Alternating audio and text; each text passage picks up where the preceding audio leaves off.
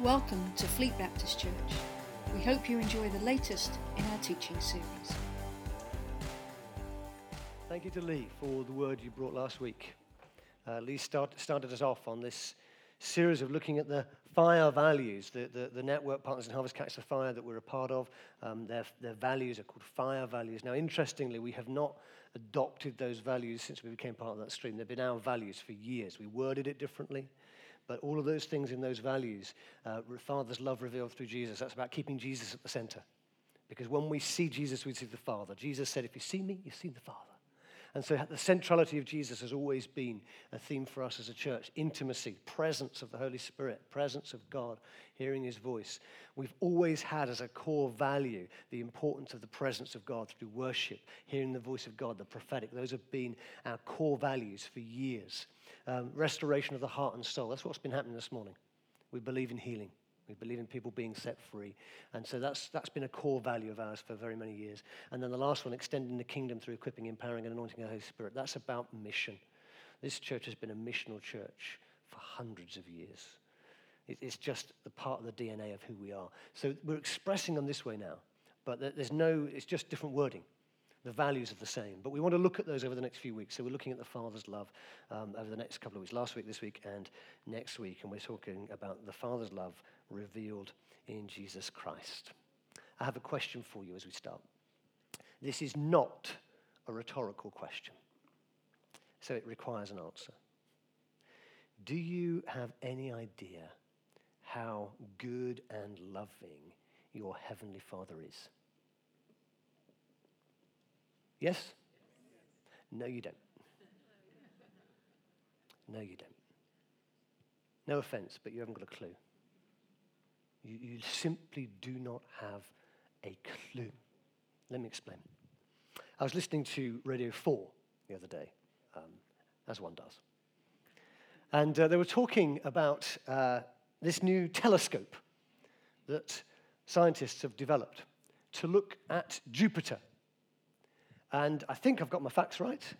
Someone, I'm certain, will correct me if I'm wrong. Jupiter, I think, is the largest planet in our solar system. Looking for a nod from someone. Yes, it is. And they've developed this telescope that is powerful enough now to be able to see the surface of Jupiter. That's astounding, because it's at least 4 or 5 miles away. It's a jolly long way up in the sky. And what they were saying was that there has been a meteorite, a lump of rock, that had been traveling towards the surface of Jupiter. And this meteorite was the size of Earth. Get that in your head. A rock the size of Earth traveling through space towards Jupiter.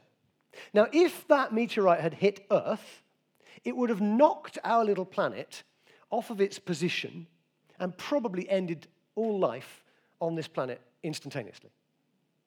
This thing traveled towards Jupiter. And when it hit Jupiter, they were able to see it through this new telescope that they've developed. And it just went poof.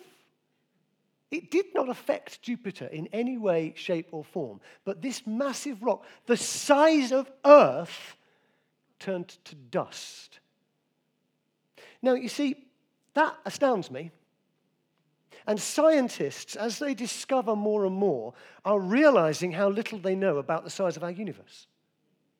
You see, when I was at school, and obviously, most of us in this room were all at school at the same time, because we're all the same age, we thought we knew everything. We thought we knew how big the universe was.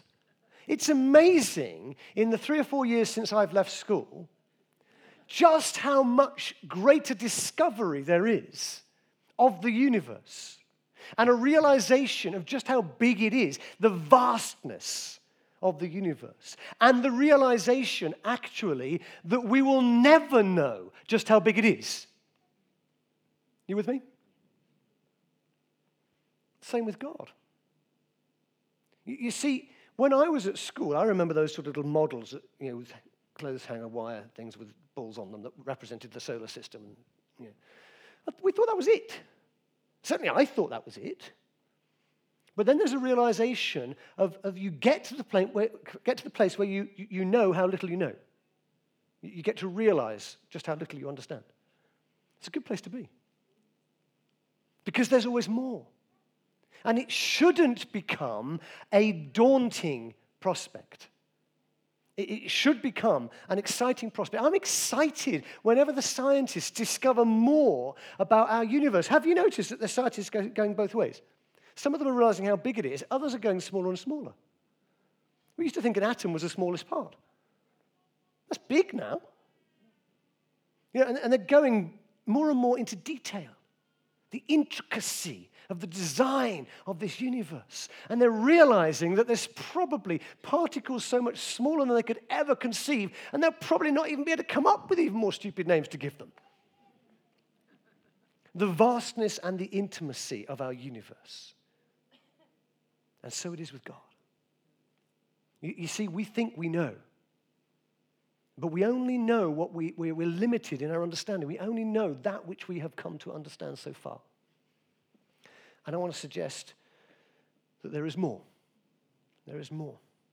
And when it comes to understanding the Father's love revealed in Jesus, what does that mean? Well, Jesus said of himself, when you've seen me, you've seen the Father. There is so much more to God than we can ever know. And when we think we know, friends, we've got a problem.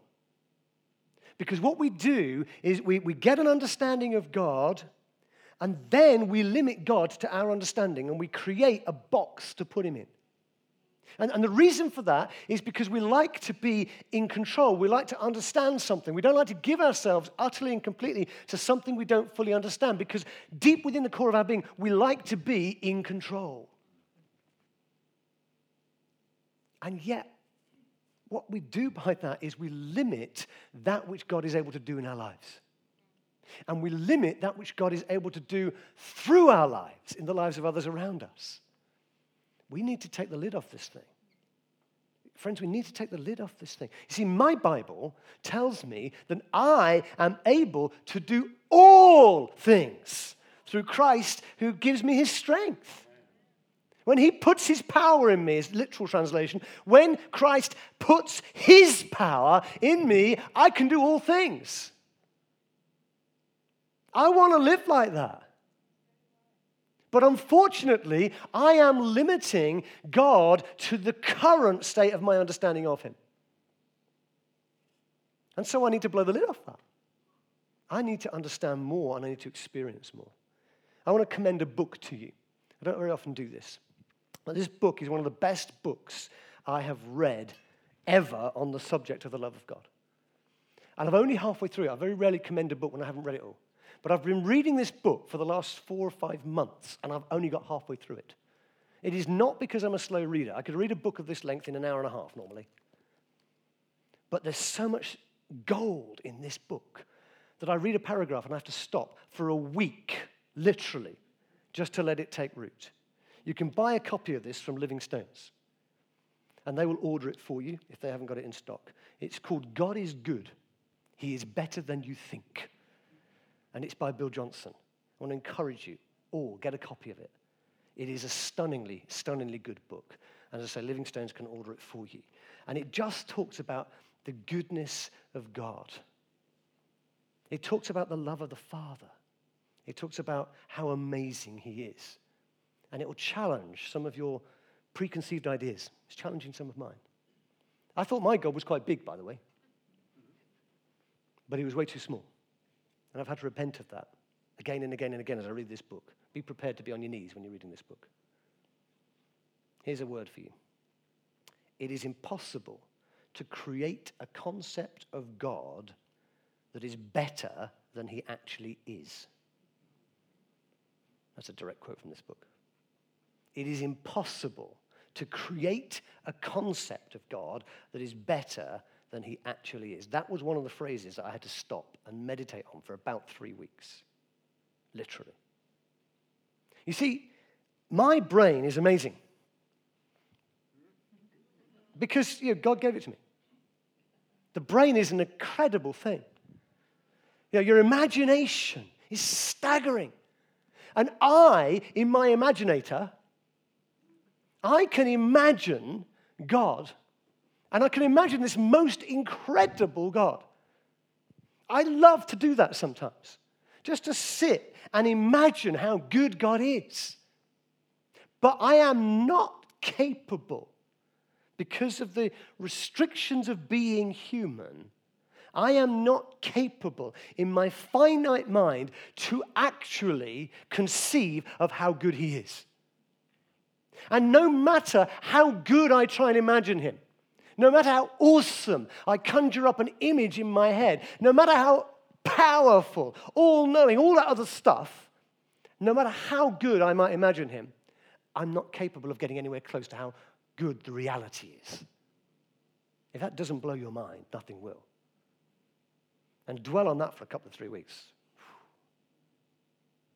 You see, either God is greater than we can imagine, or he isn't God. We are. So if you are able to imagine your God, and you believe that you've got it sorted, that there's nothing more than you're able to imagine, you've chosen to become God, because you've chosen to be in control. Your God needs to be bigger. The beautiful thing about our God is he wants us to discover that. He wants us to go on a lifelong, eternity-long journey of discovering just how good he is. Because it will take all of eternity to actually discover that. And eternity, my friends, is quite a long time.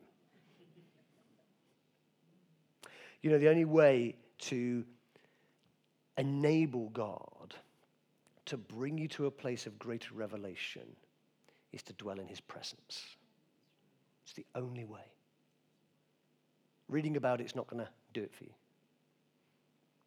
Even reading the Word of God is not going to do it for you unless you read it in the presence.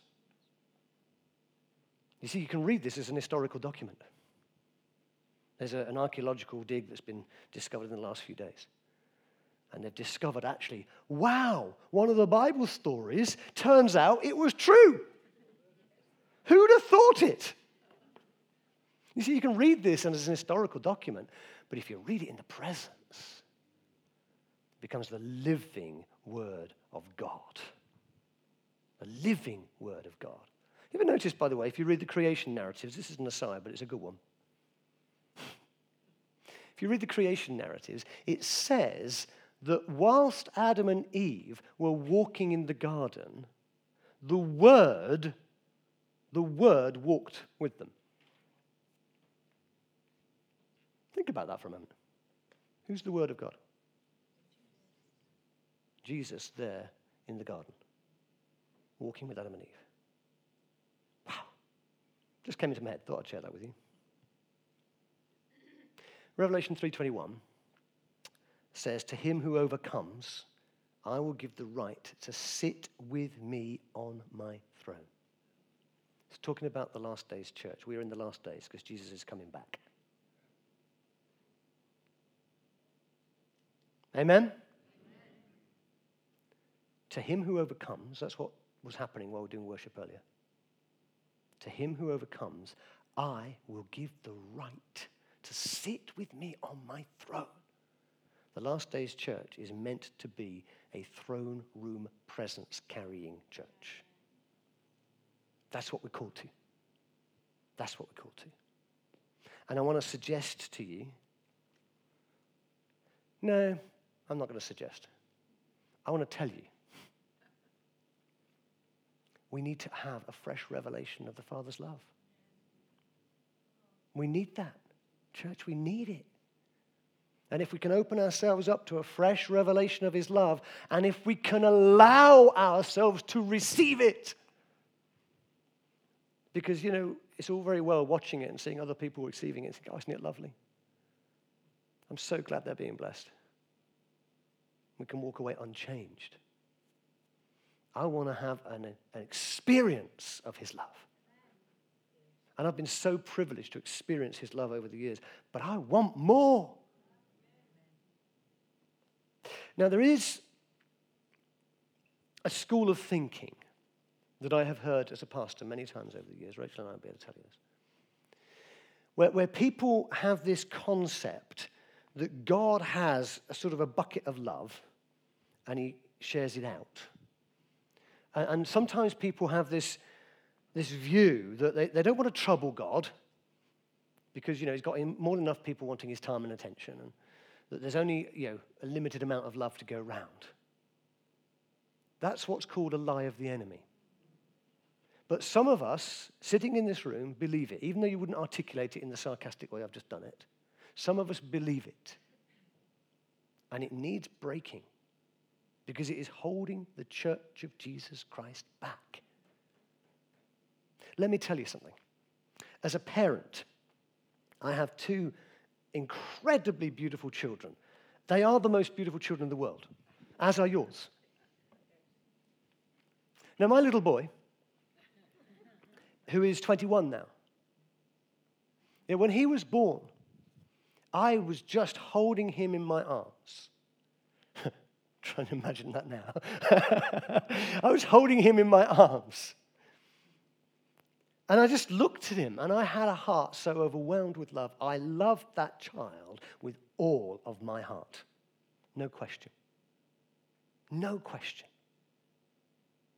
3 years later, we had another child, a daughter. Both tower over me now. 3 years' time, she also becomes an adult. How did that happen? 2 adult children. Your pastor is getting old.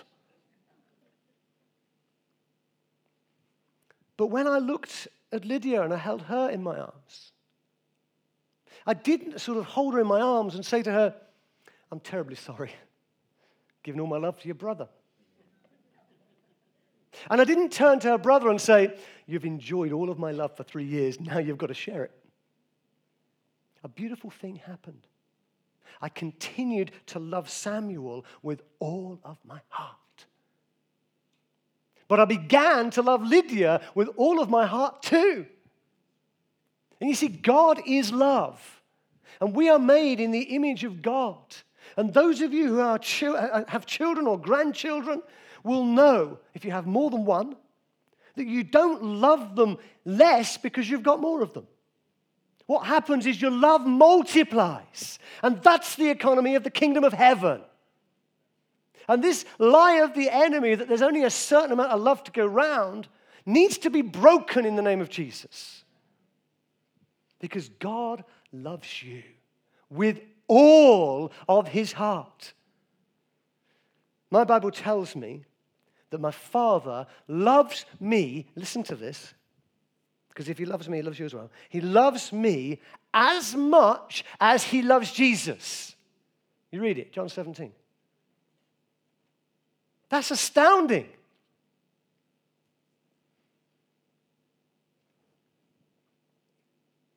The trouble is, so many of us are not very good at knowing how to receive love.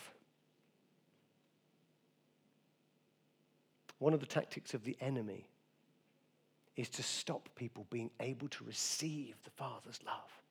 Because love makes you feel secure.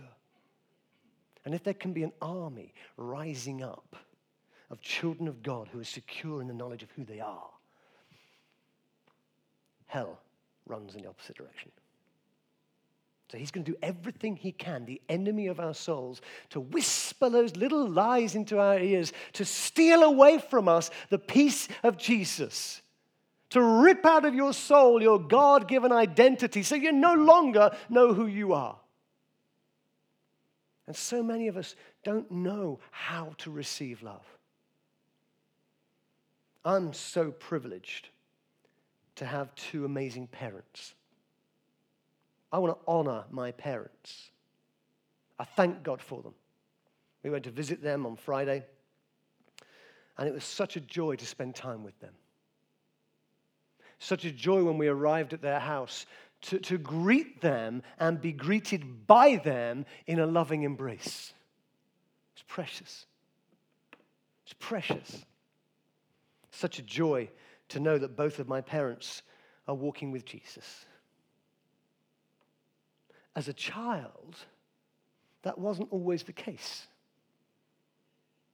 That was not always the case. And my dad, I love my dad. I honor him. I thank God for him. But my dad, when I was a child, he didn't really know how to show love. I mean, we were blessed. He showed love in the only way he knew how. We'd get a new bike for Christmas almost every year. I tell you, none of my friends did. We were the first people I knew to get a computer. You try telling a young person that today. We had a VIC-20. Some of you haven't got a clue what that is. But I could program it in a language called BASIC, which is probably just as well, because it's the only way I understood it. I could cause the screen to change color. I could write a program. You could do it as well. Same age, Andy. I could write a program to make the screen change color. Staggering. My school didn't even have a computer when I got one. When I went into school and told people that my dad had bought me a computer, they didn't believe me. I was privileged. And if I tell you how many televisions we had in 1979, my friends didn't believe me, and they were all color. They were. I was privileged. I was blessed. And my dad showed us how he loved us by what he gave to us. But what he didn't do, and he wasn't able to do, but hallelujah, he does it now. And I thank God for that. What he didn't do, I don't remember him giving me an embrace. I don't remember that. I remember when I was a very, very small child that happening, but from about the age of 5 or 6, I have no recollection of any embrace from him until the day I got married. Now, as a child, I didn't understand that.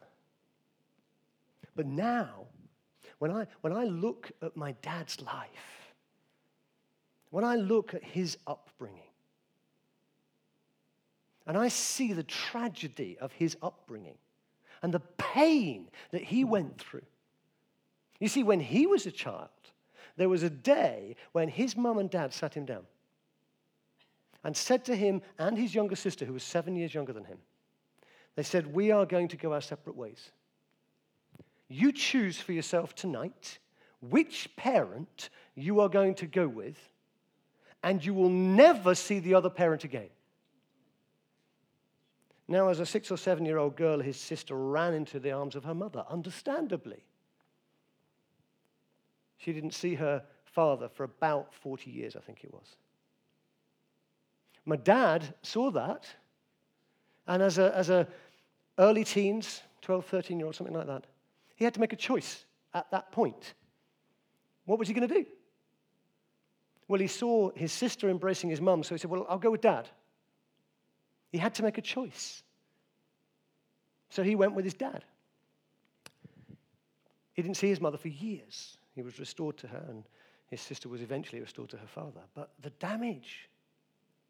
And so he grew up in an environment, and obviously he was a war baby, not obviously, but he was a war baby, so his dad was away a lot anyway. And frequently, he would come into the house, into the kitchen in the morning, and there'd be a man there, and he'd say, "Are you my dad?" He didn't meet his dad until he was 6 years of age. Now, understanding that has put a totally different understanding on my perspective of my own childhood. You see, unless you receive the love of a father, you cannot give the love of a father. And that's not gender-bound, by the way. Unless you receive the love of heaven, you cannot give the love of heaven. And you can have all the theology in the world to give you the theory of it, but unless you've experienced it, you cannot give it away. And I want to see the fire of God so prevalent that we know the love of the Father revealed to us in Jesus. Now, very briefly, I want to read to you from a little bit of the book of Ruth. obvious book when you're thinking about the Father's love. The book of Ruth is a prophetic picture of Jesus. Let me just explain very briefly before I read from Ruth chapter 3. Boaz in the book of Ruth is a prophetic picture of Jesus. Ruth is a prophetic picture of the church. So Boaz, the bridegroom, Ruth, the bride. And Naomi, who helps Ruth to be united to the bridegroom, is a prophetic picture of Holy Spirit. So understand that we want to have the Father's love revealed in Jesus. Jesus said, when you've seen me, you've seen the Father. He is the full embodiment of the Father. The Father is love. Therefore, Jesus is an embodiment of love. And this book of Ruth is a prophetic picture of it. It's a prophetic forerunner for the arrival of Jesus. Does that make sense? So it's well worth having a read through the book of Ruth with that in mind, that Boaz represents Jesus, Ruth represents church, and Naomi represents Holy Spirit. Chapter 3 says this. One day, Naomi, Ruth's mother-in-law, said to her, "My daughter, should I not try to find a home for you where you will be well provided for?" So Holy Spirit, Naomi, saying to the one she loves, I want you to be secure. I want you to know your true home, a place where you will be provided for, cared for. Verse 2, is not Boaz, with whom servant girls you have been, a kinsman of ours? So Holy Spirit is saying, actually, you're going to find that home in the family. You are a child of God. Tonight, he will be winnowing barley on the threshing floor, representing Jesus. Jesus is the judge. Winnowing is about separating the wheat from the chaff, separating the stuff that shouldn't be there from the gold stuff that needs to be collected. That's what Jesus does. And so it says tonight he will be doing that. But, where are we? Sorry, verse 3. This is the key verse. Wash and perfume yourself and put on your best clothes. Then go down to the threshing floor, but don't let him know that you are there until he's finished eating and drinking. When he lies down, note the place where he is lying. Then go and uncover his feet and lie down, and he will tell you what to do. Verse 5. I will do whatever you say. This is the church saying to Holy Spirit, I will do whatever you say. So she went down to the threshing floor and did everything her mother-in-law told her. I tell you, it is always wise to do whatever your mother-in-law tells you. Ruth 3:3. Wash, put on perfume, get dressed, then go down and wait and present yourself. Wash yourself, anoint yourself, cover yourself, present yourself. If, church, we want to have an encounter with the Father, we do it by coming to Jesus because he reveals the Father's love for us. If we want to have an encounter with Jesus, then these 4 things we must do. Wash ourselves, anoint ourselves, cover ourselves, and present ourselves. That's what we have to do. Many, many Christians repent enough to be forgiven, but not enough to see the kingdom. Think about that for a moment. We repent enough to be forgiven. We get our ticket into heaven. And then we go on living our own sweet way. Many Christians do that. I don't want to just get my ticket into heaven. I want to live as a citizen of heaven here and now. I need to repent to such a depth and level that there is no longer anything in my heart, my hands, or my mind that is going to prevent me from ascending the hill of the Lord.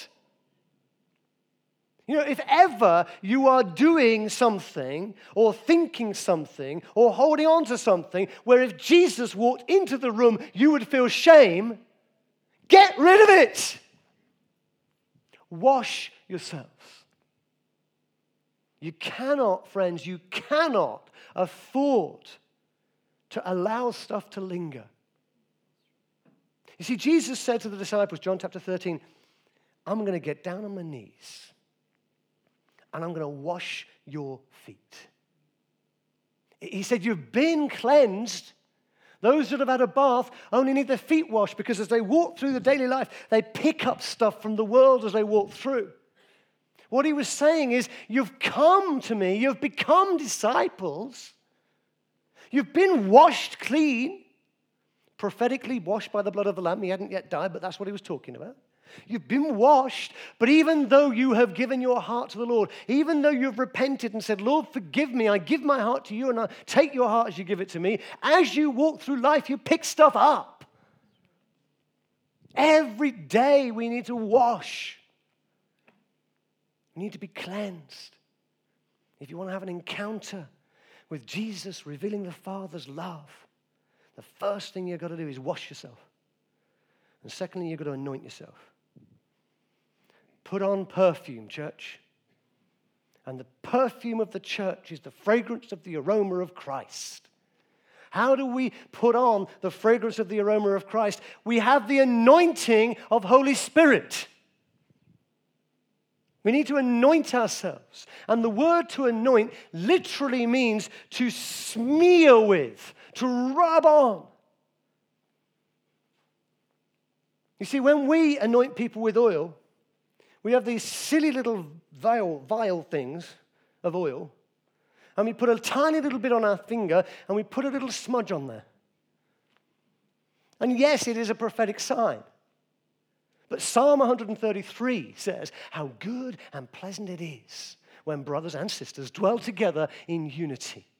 It is as though oil is poured on the head. It's referring to the head of Aaron, the high priest. Down on the beard, down on the collar of his robes. It is there as though the dew of Hermon were falling on Mount Zion. Mount Zion represents the presence of God. It is a dry, dusty, and arid place. Mount Hermon was green and lush because every morning the dew there was extravagant.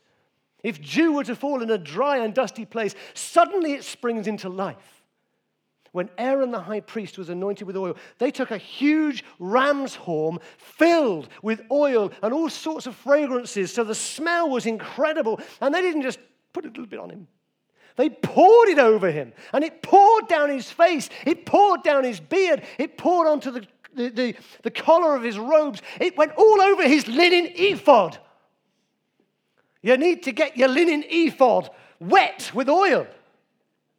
The linen ephod, by the way, was part of his priestly garments. It was like a vest, and on the front of it were the precious stones, and on each of the stones were engraved the names of the 12 tribes of Israel.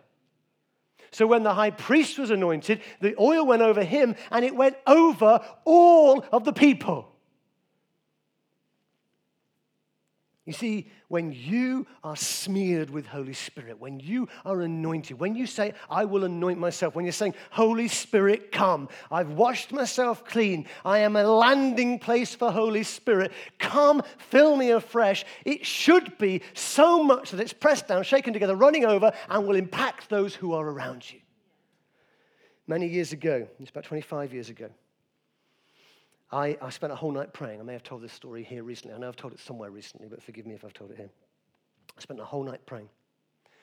And I didn't bother going to bed. I could not stop praying. Why am I telling a story of that 25 years ago? I haven't done it since, that's why. But I did then. And I went to work. And I sat there at the VDU, word processor. And my secretary came out of her office. And she walked past the back of my chair. And the presence of God was so strong that she fell on the floor under the power of Holy Spirit. I didn't notice. I was just merrily typing away. Somebody else in the office said, what's happened to Linda? So I turned around, and there she is, sort of on the floor, twitching in the power of the Holy Spirit. I said, oh, it's Holy Spirit. I want to live like that. That actually I carry the presence of God so strongly that it impacts people around me. That's how I want to live. Anoint yourself. Number three. It's hard to count all the way up to 4. Cover yourself. Cover yourself. Genesis chapter 3, verse 7. When the eyes of both of them were opened, they realized that they were naked. So they sewed fig leaves together and made coverings for themselves. You know, sometimes when we do something wrong, we suddenly realize how exposed we feel. Who were they exposed to? There's only one other person there. Well, there's two other people there, but we won't worry about the devil at the moment. They were exposed to God. You see, your sin might not expose you to the people around you, but it exposes you to God. When you do something wrong, you feel exposed to God, don't you? And we try and cover it up. So they took fig leaves and sewed them together. How stupid is that? To try and cover up from God. But I want to read to you a few verses later, same chapter, verse 21. The Lord God made garments of skin for Adam and his wife and clothed them. Why did they make garments out of fig leaves? Because there wasn't anything else to make it from. At that point, there had been no sacrifice. At that point, you didn't eat meat. At that point, there was nothing had been killed. But because of their sin that needed to be covered by sacrifice, suddenly the Lord himself covers them with skin. Where did he get the skin from? He killed an animal. There was a sacrifice. There in the garden, when the very first sin happened, there had to be a sacrifice to cover their shame. Now, Ruth 3:3, wash yourself, anoint yourself, cover yourself. We need to be covered with the blood of Jesus. We have to be covered with the blood of Jesus. Because when we're covered with the blood of Jesus, our shameful nakedness is covered. And then God looks upon us and sees Jesus. He does not see our mistakes. He does not see our sin. He does not see our shame. He sees Jesus. And the angel of death passes over your house. Because you have been bought with the precious blood of Jesus. But you know, you can't live in an understanding of that goes back to the day you gave your heart to Jesus. If you want to come and lay at the feet of Jesus to experience the Father's love, you have to make a choice to wash yourself, anoint yourself, and cover yourself. And then the fourth step is to present yourself. Mark chapter 1 and verse 35 says that Jesus, early in the morning, while it was still dark, used to go up a mountain to pray. He was committed to the presence of God. Throughout his ministry, he was committed to the presence of God. Are you committed to presenting yourself before the presence of God and waiting? It does not say in Ruth 3:3, wash yourself, anoint yourself, cover yourself, then go in and expect Jesus just to drop what he's doing and attend to you. It says, lay at his feet and wait. Why is that? Because he's very busy. No! Because the waiting increases the desire. The waiting separates those who want it from those who say they want it. Which is why when Sue and other worship leaders are leading us in a time where we're just saying, let's just press in that place, let's just hang on. Some of you are saying, I've got some dinner in the oven. I just want to get to the preaching, that's what I came for. Or I want to get the preaching over because I didn't come for that.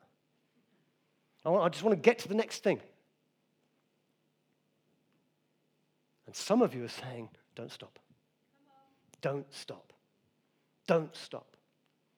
I don't care about the clock on the wall. I care about the presence of God. And I tell you, those who live like that, they see the kingdom. They see the kingdom. If you wash yourself, cover yourself, anoint yourself, and present yourself, Jesus himself reveals to you the love of the Father. It's an eternal love. It's an everlasting love. It is a love beyond anything you can ever imagine. And it's for you. It is for you. Jesus died for you to make this possible. For you. And as you receive it, I tell you, it is something that affects those around you. And I tell you this, when we truly start to live like that, this town will be one for Jesus. No question. No question. Look what Jesus did with 11 disciples. We won't count the one that killed himself. But look what he did with 11. And he added another one to the number. Look what he did. Changed the face of this entire world. Changed the course of history. And he still will with those that say yes and amen. The Father's love revealed in Jesus. I want it. I want you to have it.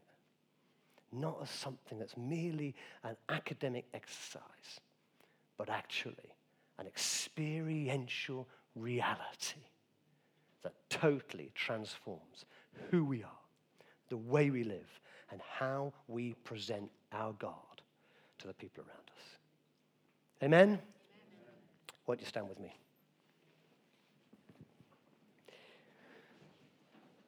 Father, we thank you that you are the only true and living God.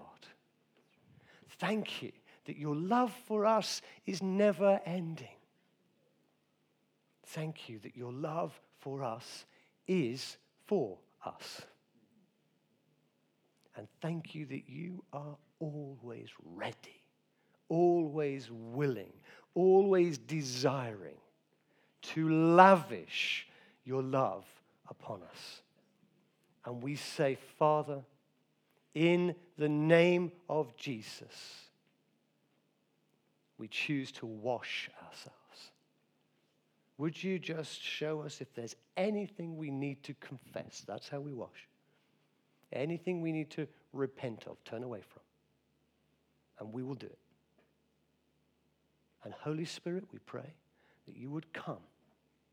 That you would come and anoint us right now. A fresh anointing of Holy Spirit. And may we be those, Father, who are covered by the blood of Jesus. And we choose to come now and present ourselves to you as living sacrifices, that we might live to your praise and glory. In the beautiful name of Jesus. Amen. Great your faithfulness, O God, my Father.